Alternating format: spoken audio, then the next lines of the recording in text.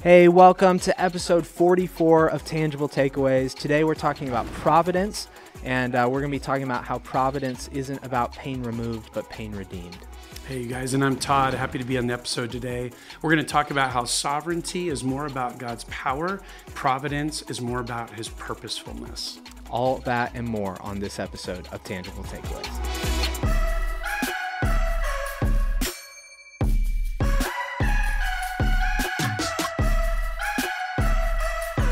Man, it's just going to be fun to get into this conversation. We talked about, you were preaching this weekend talking about, hey, we're going to kind of get into this concept of providence, but we'll unpack it a little bit more here in this format, which is a great way for us to approach Tangible Takeaways, to say, let's dig into that a little bit more. But before we get directly into that providence conversation, let's talk just about this book, Esther, and what was kind of compelling about it, or just kind of what you're looking forward to in this series. Yeah. Thanks for having me on Tangible Takeaways today. It's good. Always good to get chat with you. Yeah. Yeah, I think for me, I don't know that going in the pandemic, when it was especially at the beginning, the first 6 months, what would we always say as leaders? There's no playbook. I don't know what to do. I've never been here before. Nobody can tell me what to do. Haven't blazed the trail for 100 years and things were a lot different then, that kind of thing.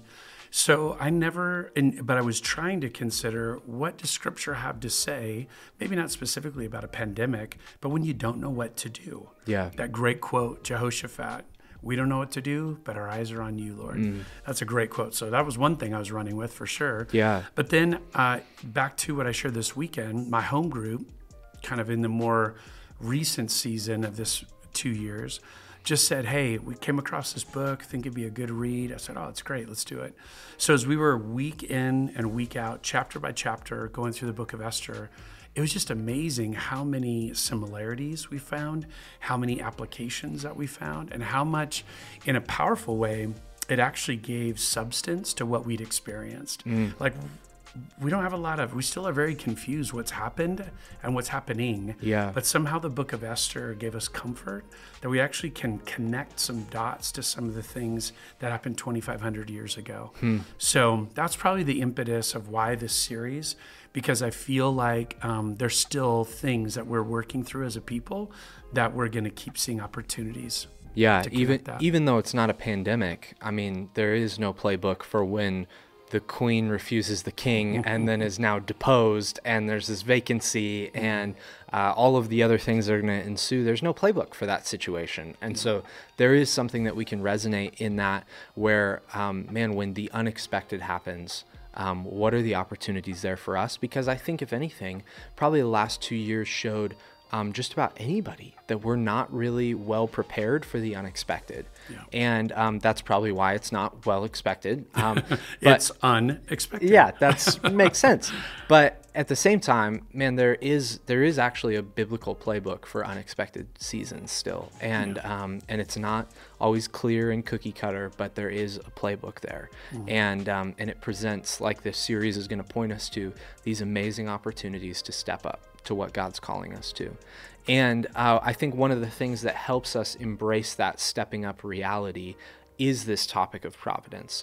It can be almost in some ways a real make or break understanding for us, because there's some pitfalls that we can fall into that maybe cause us to not step up. So let's just start with, this is kind of like you use sometimes the term Bible land. Providence is a Bible land word. It's probably even more so than like a word like glory or holy. We really just don't even say the word providence. What is providence? Is it the same as sovereignty? Is it different? What's kind of the relationship there between those two big words, providence and sovereignty? Yeah. No, it's great. And what was really cool, we had a great meeting with our teaching team a week ago, and that's really what surfaced in the conversation, was trying to get handles around these things. What are we talking about when we say providence? And I use the term in my manuscript for week 1 as I understood it, but then as we started talking, it was like, oh, but you're not working off that same page, or, oh, you see it a little bit nuanced differently. So it really created a great conversation. Out of that conversation came a couple things. One was, we need a working definition for this series. So when we say providence, especially in the series of Esther, what do we mean when we say that? And this concept, I love the purposefulness. One of the topics or resources I went to, John Piper wrote a book just on the topic of providence. And so not reading the whole book, but getting some pieces of that book and processing it was really helpful to me. And so in that, that was really a big win to kind of go, okay, here's a guy who's taken a whole book on this topic to try to give it clarity. And he made a big deal, or he would say sovereignty is really more about the demonstration of God's power. God has absolute control and power over all that's going to happen. So there's never going to be an equal force that is going to try to derail his plan. He's more powerful than everything else. And then he nuanced sovereignty from providence, providence though being purposeful. So you almost have, if you combine them together, purposeful power, or power that is purposeful, I guess. Purposeful power goes better. So that was really cool to me to go, okay, at least in his mind, he would see sovereignty as more the might and the strength of who God is, and he will accomplish his thing. How is providence often? Now, one thing I would say, I think it's not providential when we see in Scripture when God does something miraculous. It wasn't provident, and we'll nuance this in a minute. It wasn't providential when the Red Sea parted in two and the ex-slaves from Egypt walked through the water on dry land. That's a miracle. And so what is if you base it, the word providence in our English language looks a lot like provide. They're very similar root words, and they have the same concept of God going before, seeing what needs to happen, and then providing the way for it to happen. So God provided for the Israelite slaves by doing the miraculous. I just wouldn't see that the way I usually think of providence as much more behind the scenes. I think you could make a case that still fits the definition of providence, just in an incredibly miraculous way. And it's not the providence you're going to see in Esther, though. Not the providence, not at all, right? Yeah. God, even his name doesn't show up, so everything's behind the scenes. And I wonder if sometimes that's what's hard for us. We read the Old Testament narratives, we even read the New Testament, and we see God do really miraculous things. And we kind of wonder in our time and in our experience, I'm not seeing the lame guy walk. I'm not seeing the waters part. And therefore, A, does God even work like that anymore? Or B, maybe he just doesn't do that for me, right? Those are some of the things we wonder.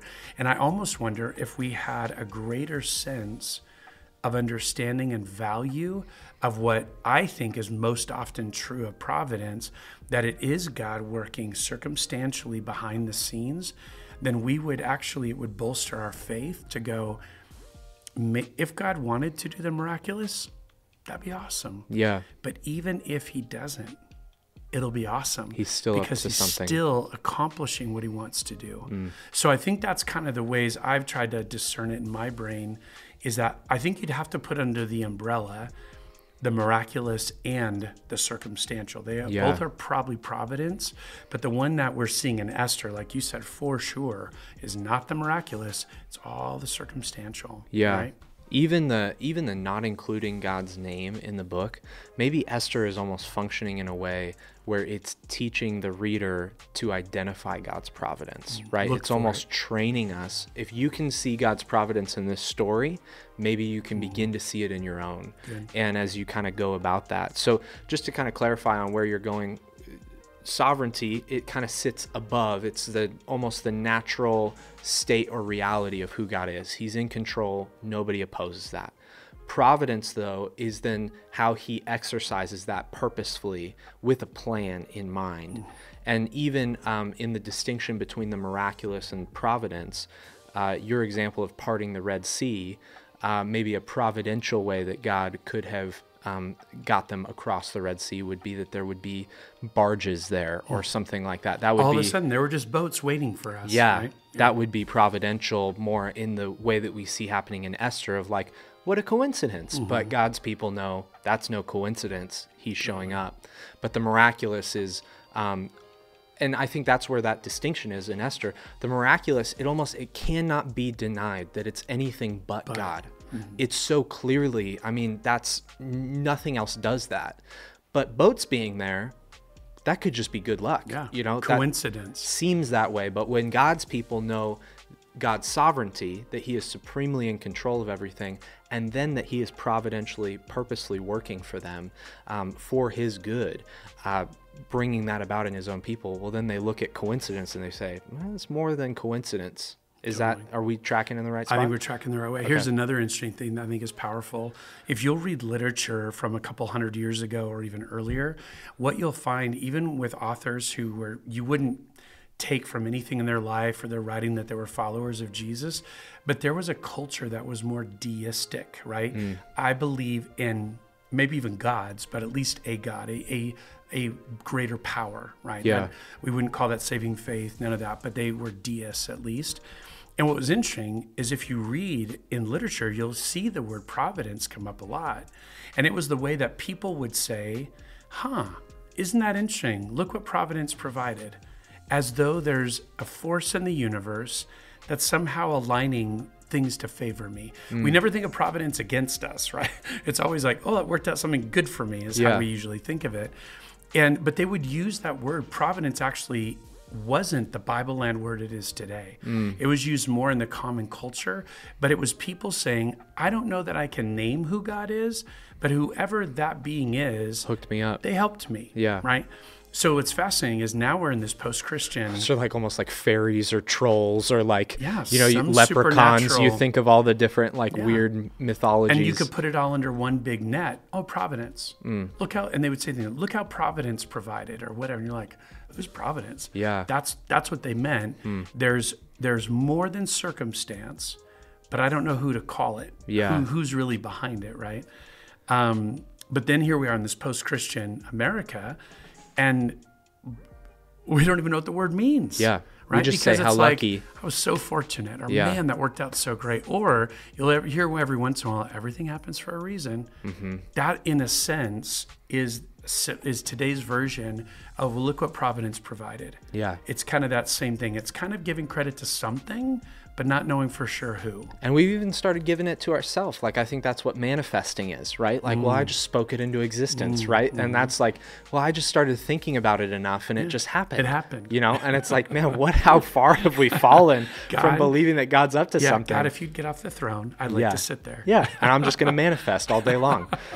And so that's kind of a good understanding of, okay, now we've got some rails for what providence is. I do think there are some pitfalls with providence. What are some things that you would maybe put before our church family and say, well, this is what providence isn't, or maybe some places where you could go wrong? Obviously, it's not the trolls. It's not manifesting. Are there any other things that come to mind like that? Yeah. Maybe I could say this first in a conversation with another Jack that we know, Pastor Jack, yesterday. He made a great point. I brought my Bible to read a verse that we know well, and we would link for sure to providence, but it's Romans 8:28, and listen to it again. And we know that in all things, God works for the good of those who love him, who've been called according to his purpose. So number one, about that verse related to our conversation, God is up to something all the time. And he is, even in difficult, even evil circumstances, going to redeem them to ultimately bring about what is good for those who've been called according to his purpose. When I'm counseling with someone who hasn't put their faith in Christ yet, I talk about this a little bit because they come to talk to me because things are difficult, right? Yeah. No one comes to talk to a pastor because everything's awesome today. And as we're talking, I nuance this a little bit to say, for those that have put their faith in Christ and they've been called into God's family as a result, this is true. But Romans 8 isn't saying that about everyone. It's for those who are the people of God. And the reason why you can make that demarc, if you are going to spend eternity apart from God, the difficult things are not leading to that end, not leading to that good. And that's why you go, this really is nuance. The who of this verse is really important. But there's another who, and we read all things, so difficult things like we're going to read about in the book of Esther. God is working in them, through them, for their good. But what's powerful, the other who is besides who the who receives the good is who gives it. And it talks about that God is the work.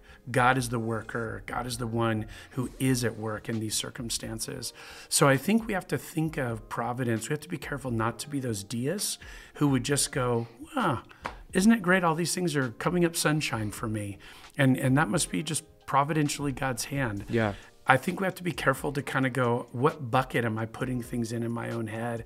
And as at the end of the day, can I keep coming back to as a follower of Jesus? It all is credit to God at the end of the day. But this is the thing that Pastor Jack reminded me of. The first two words of Romans 8:28, we know. We know. And I think that part is really powerful because what it's saying is that we're going to be in circumstances in our lives where we don't know. Right in the middle of tough things, I shared that a little bit on Sunday. Right in the middle of tough things, I believed in my head theologically, Romans 8:28, that God is up to something good and he's going to redeem it. But man, your circumstances are screaming something different.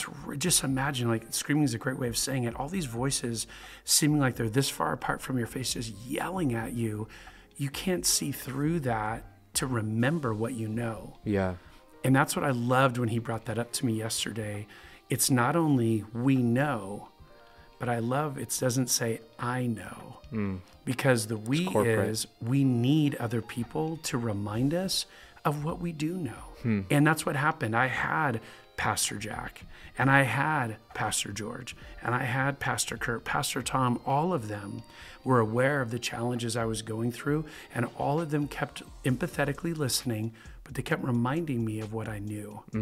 And that's powerful to me because I think sometimes we're providentially we're going to love the book of Esther for how it resolves, but we're going to have to sit in Esther week after week, or in the week that we're in, and there's a whole bunch of unresolved and a whole bunch of anxiety and a whole bunch of this is going to go really bad for a lot of people. Yeah. So you can't just jump to the end and go, Providence. Awesome. It's like, no, there's a lot of difficulty. And there's years in between chapter 1 and the end. So it's years of difficulty. We might read like, oh, this was a powerful 6-week period of time. Yeah. 12 years is the span of Esther 1 to Esther 10. So you've got a lot going on in the middle of that. And I think that's one of our problems is that, I gave a long answer to your question, back to some of the pitfalls, we're going to be really quick to want to connect dots. I read a book that we would give out to graduating seniors when I was a youth pastor. It was a great book, a lot of just wisdom thoughts from different authors, and one of them was Max Lucado. Again, sounds like that's the only guy I read. Yeah. You mentioned John Piper, though. Yeah. So there's that. More than one. Take it. But Lucado, though, he steals this great, I think it's a Chinese proverb, and it's all about looking at circumstances. And I won't remember the whole proverb, but it's like you see one set of circumstances and everyone in the village goes, oh, it's so sad for that guy. And then the very next thing happens and it's ironic, it's complete reversal. And then everyone in the village goes, oh, how lucky for him. And this keeps happening time and time again. The same circumstance just takes a flip-flop and the people look like buffoons because they keep going, yay, or oh, and it's like, what does the guy say at the end? You are too quick to judge a circumstance as good or bad. I think that's our problem when we begin looking for providence, is that we're so quick to want to understand, how does this dot connect to this one? How does this circumstance connect to this one? How does this interaction I had connect to that one? So I think what I've learned is I'm going to stop trying to connect the dots, because when I'm trying to connect them, it's probably premature. Yeah. I don't have enough of the picture to look back and see, but with some time, often I can marvel, wow, God, because you said no to that job opportunity, it opened this door. Yeah. God, because she dumped me, this is who you brought in my life. God, and we just can do that all day long with time. Yeah. In the moment, you're looking back 5 years ago in a lot of those situations. In the moment when I don't get the job, yeah. God, where are you? This is the worst. In the moment when I get dumped, God, where are you? Yeah. And then, but it's always with that time and better perspective. I can begin to see what God was creating a different set of circumstances for. And so I think that's one of the big pitfalls is I'm going to want to jump to connect the dots. I'll be like those villagers who go, yay, it must be of God, and then boo, you know, and I'll keep doing this in my life. And the other part is I can actually be more objective looking in your life or his life or her life than I can in my own. So as Have a some pastor, other people weigh in. Yeah, when I'm counseling with someone and I can go, you know what? As you're telling me your story, have you ever connected that dot? Because that's kind of significant. I never thought of that. And I think we can do that for each other. Hopefully, again, not taking our crystal ball and I can tell you what everything in your life means. But be in community and say, you know, this theme keeps coming up. I wonder how God's going to use that in your life. You know? That's great. I do think there is something so corporate about providence. You think about even how the nation of Israel functions that way. You talked about how there's, you know, they literally celebrate this still every year, what happened in Esther, and that's a corporate reality, a corporate reminder of the way that God showed up. And even as we're talking about pitfalls, it got me thinking about, there was a great conversation that I listened to between Philip Yancey and Carey Nieuwhof on his podcast.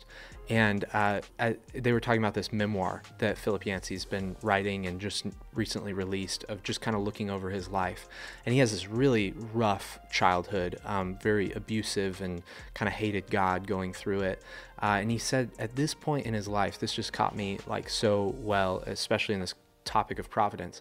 He said at this point in his life, he's not really interested in stories of pain removed, but in stories of pain redeemed. That's good. And I thought, man, that is so, and he even equated that to growth in his faith, where all he wanted was pain removed. And I think as people, when we're looking for providence, we're generally talking about pain removed. That's what we want to see. And I think, man, time and time again, God's providence is our pain redeemed. It's brought to a purpose, or we get to use it in a testimony with other people and find connections with them in it. I mean, those are powerful moments. And so I think that's a interesting thing for us to kind of track as we begin to look over this course of the series for providence in our own life. What would you say, just real quick, on why this is an important, when we talk about these are theological words, why is this an important theology for us to have about God? Why is it important for us to think of God this way? Kind of what goes kind of haywire, I guess, when we don't?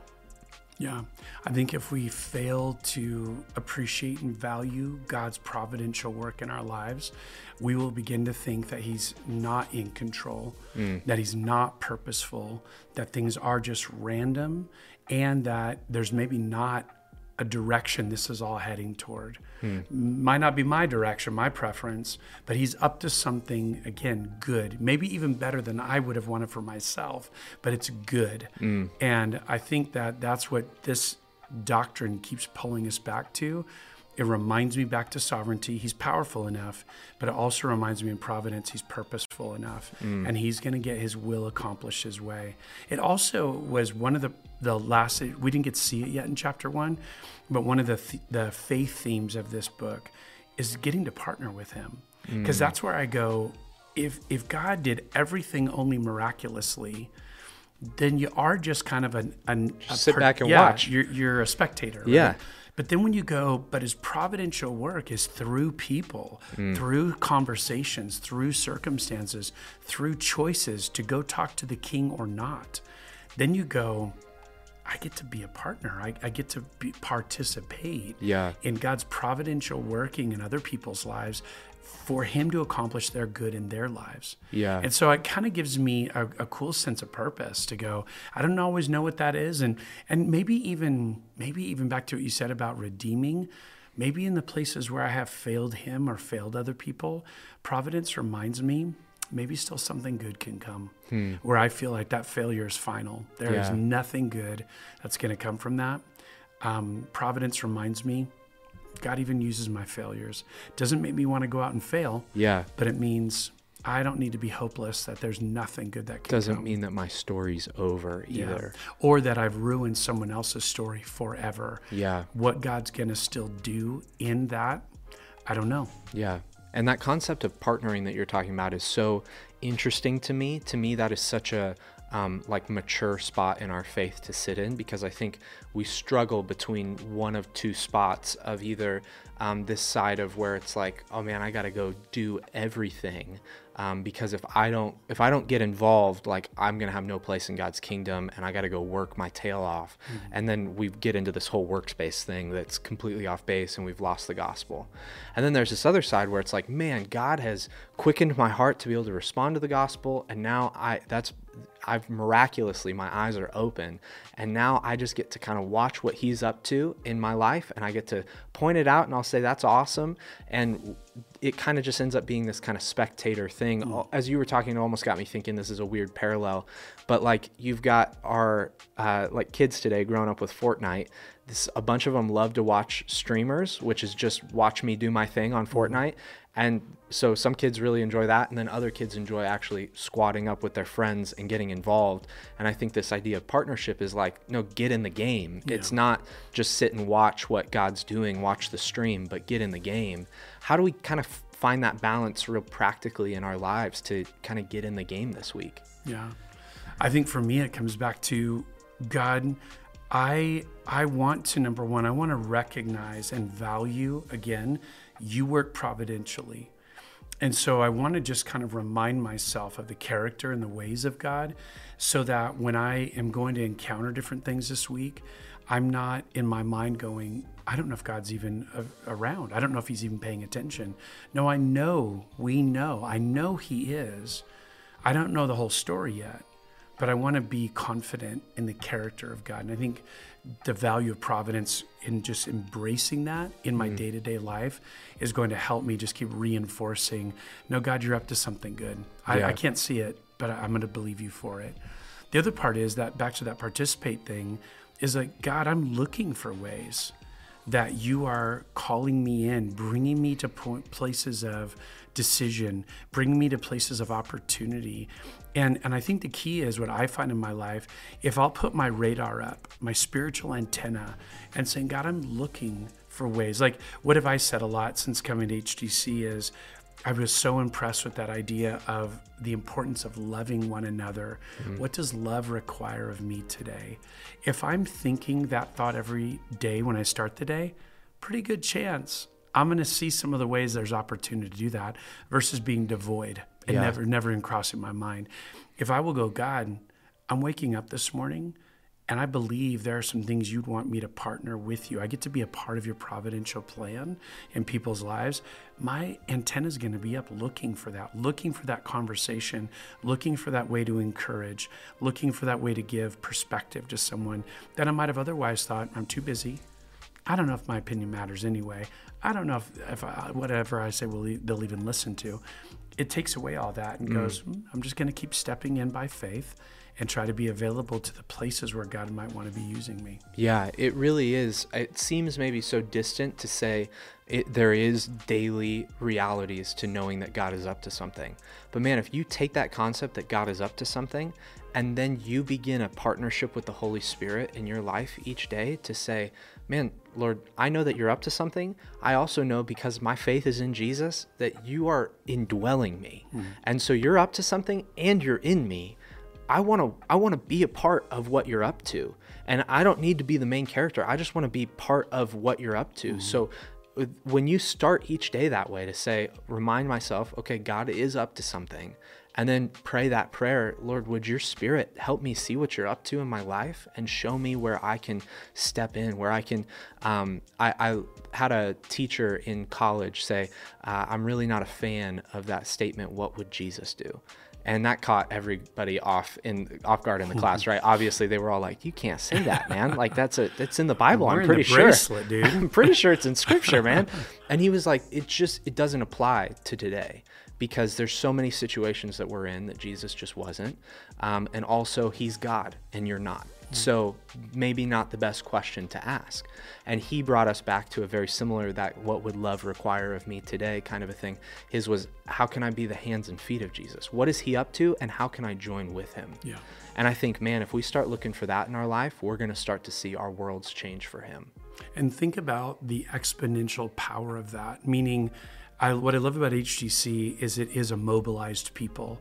It's not a just watch the guy on stage or just watch these pastors do, and they'll do all the ministry and you just watch. It's like, no, we're a people who are all about intentional Jesus influence in our relational worlds, in our oikos. So when you think about that, a people unleashed who corporately believe that God would want to use them, that God's calling them into partnership in all kinds of ways, that every day, man, you get this aggregate effect of just not like, oh, there's this one person in the high desert that God's really using cool ways. It's like God's using a community of people who's saying, God, I'm available and I want to be involved in your work. Yeah.